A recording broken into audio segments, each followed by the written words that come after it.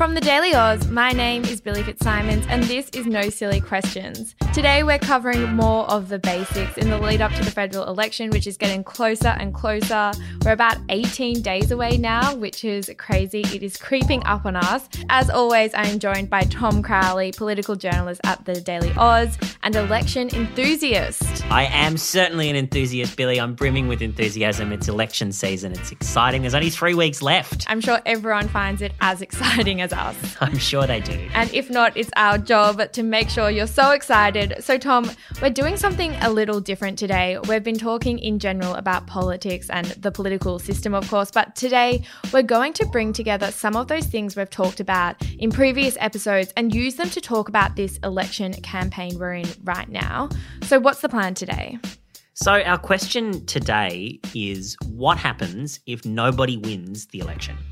And to do that, we're going to revisit, I suppose, one of our favourite topics on No Silly Questions, the House of Representatives. We've talked about it a lot. We know it's the place where government is formed. We know we're aiming for 76 seats out of 151 to get there. We've talked a little bit about the question of what happens if nobody gets to that magic 76. But today, we thought it'd be worth looking a little closer at that for the very good reason that it could happen. It looks a very real possibility that there will be no clear winner from this election. And so we figure it's something you might have been hearing about and maybe wondering about. So today we're going to set out to try and give you the answers. Okay, so for your 60-second overview, can you refresh us on how government is actually formed and what happens if, as you said, nobody wins? All right, so House of Representatives, the place full of 151 local representatives who collectively decide who forms the government. It's got a voting system based on preferences and it tends to favour the bigger parties, which is why it's usually dominated by Labor and the Coalition. Now, quite often, one of them gets to a majority, 76 seats, by themselves and forms government by themselves. We're kind of used to that. I think we take it for granted a bit, but it doesn't always happen. If neither major party gets to 76, they need to make up those extra numbers by doing a deal with the crossbench. So that's minor parties, independents, anyone who gets a seat who's not a major. And the goal is to get enough of these crossbenchers to guarantee supply, which really just means agree to let you be the government. How does that work? It depends. There aren't any formal rules, and that's what we want to zoom in on a bit today. What we've seen in the past is negotiations, where the crossbenchers will ask for particular policies to change or for other things to change in exchange for their support, but that support isn't binding.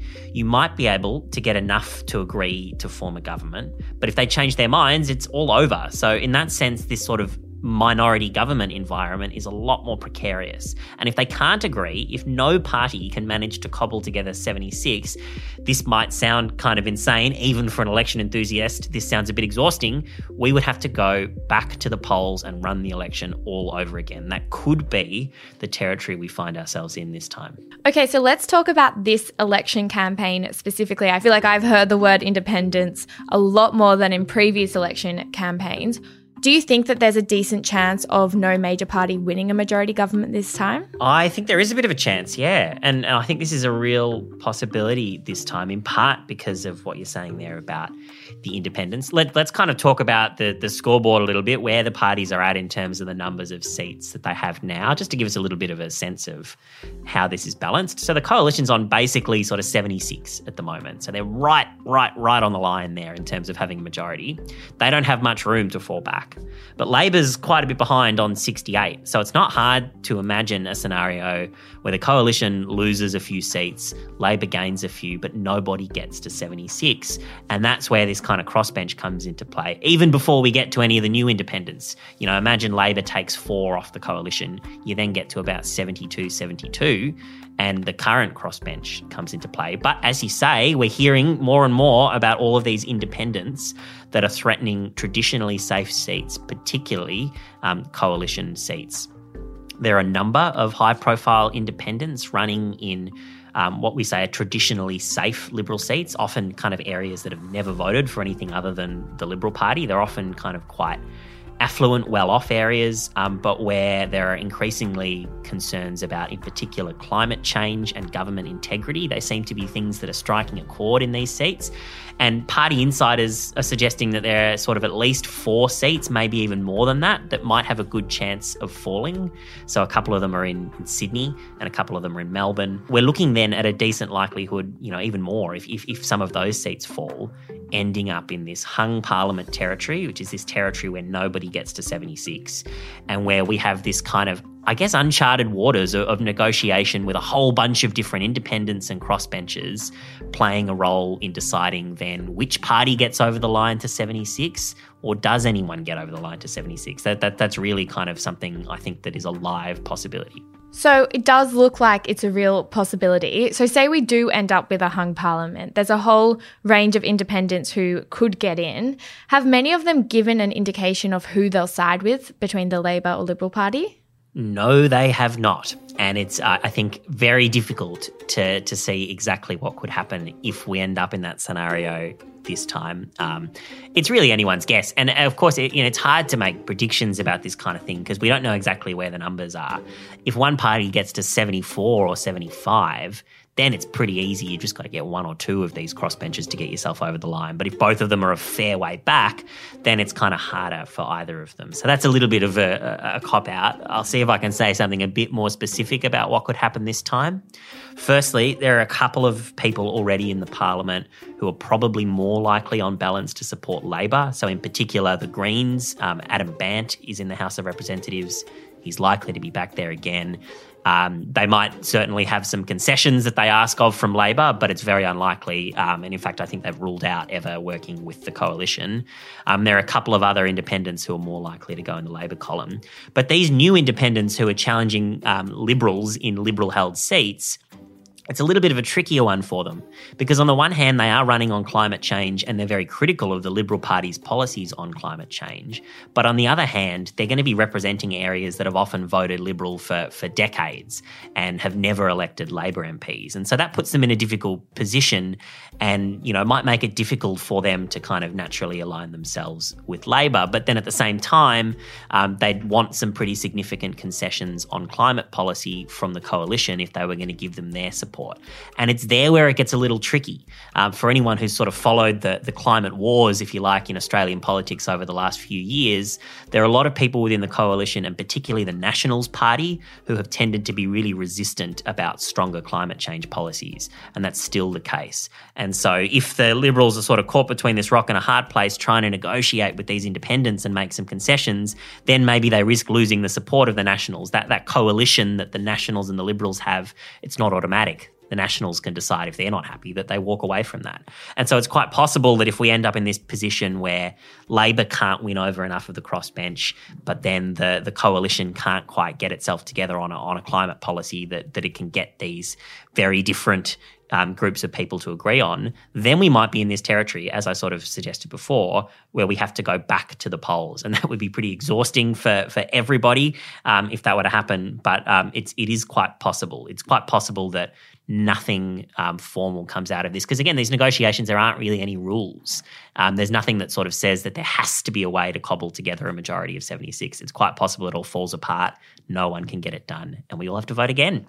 I'm sure that is music to our listeners' ears that we could go through this whole thing again if it does happen. It would test even my enthusiasm, Billy. I think I might lose my mind if that happens. But the last time there was a hung parliament was in 2010 with the government formed by Julia Gillard. And a theme in what we're talking about here is that minority governments are pretty unstable and pretty shaky. Is that the case, Tom? Tricky question. 2010 is a really interesting example to look back on. So we didn't end up having to go to another election there. We ended up in this negotiation territory, and after days and days and days of negotiations, it was in the end Julia Gillard and the Labor government that managed to get support from enough of the crossbench to form a minority government. And it held pretty stable for that full term. It was a real challenge for the Gillard government because they were constantly, I guess, like these crossbenchers end up with a whole lot of power, right? They can basically take down the government on any individual policy issue. But they managed to hold it together, and generally speaking, they managed to sort of, get a lot of legislation through the parliament, and they survived at least until the next election when they lost. But they did manage to serve a full 3-year term, that Labor government. So it is possible that you can kind of make this work. But of course, it requires, just by listening to the nature of that, requires so much more kind of compromise. It's not always as simple as that. So in the last term, the coalition has had a majority, but there have been these sort of constant threats from people on the fringes of the Liberal Party saying they'll go to the crossbench. So it's not this sort of clear cut, minority government means disaster, majority government means stability. These things are always more complicated than that. And so why is it important for our listeners to know this? How should people think about this when they vote? Yeah, I think the key thing here is to understand this process, and particularly if you're in a seat where there are kind of independents or minor parties that are considered to be in the running, to I guess, sort of reflect on that. And as usual, I think you got to keep it pretty simple with your vote. You vote for candidates that reflect your values. But just sort of understanding a little bit about what this road ahead looks like, and looking in particular when you're voting for candidates, whether they're major parties or whether they're minor parties and independents, asking the question of, well, if you end up in this territory of negotiations, who are you going to side with? What are you going to push for? That's all part of informing yourself about kind of, what are the candidates that you're voting stand for. It's an important and legitimate question to ask. Understandably, a lot of the politicians are saying, oh, that's a hypothetical and they don't want to get into it now. But yeah, just thinking through carefully kind of, what this looks like, and thinking about the candidates in your area and who you want to be there for those sorts of negotiations. All right, I think that's all we have time for. We have learned that it's not impossible that we could have a second election this year. I hope that doesn't happen for the sake of you and I, Tom, and also for our listeners' sake. Thanks, Tom. Thank you. And thank you so much for listening to this episode of No Silly Questions. We will be back on Thursday. But in the meantime, if you have enjoyed this episode, we would love if you could leave us a 5-star rating on Apple or Spotify, or send it to a friend so they can be informed too in the lead up to the election. Thanks so much.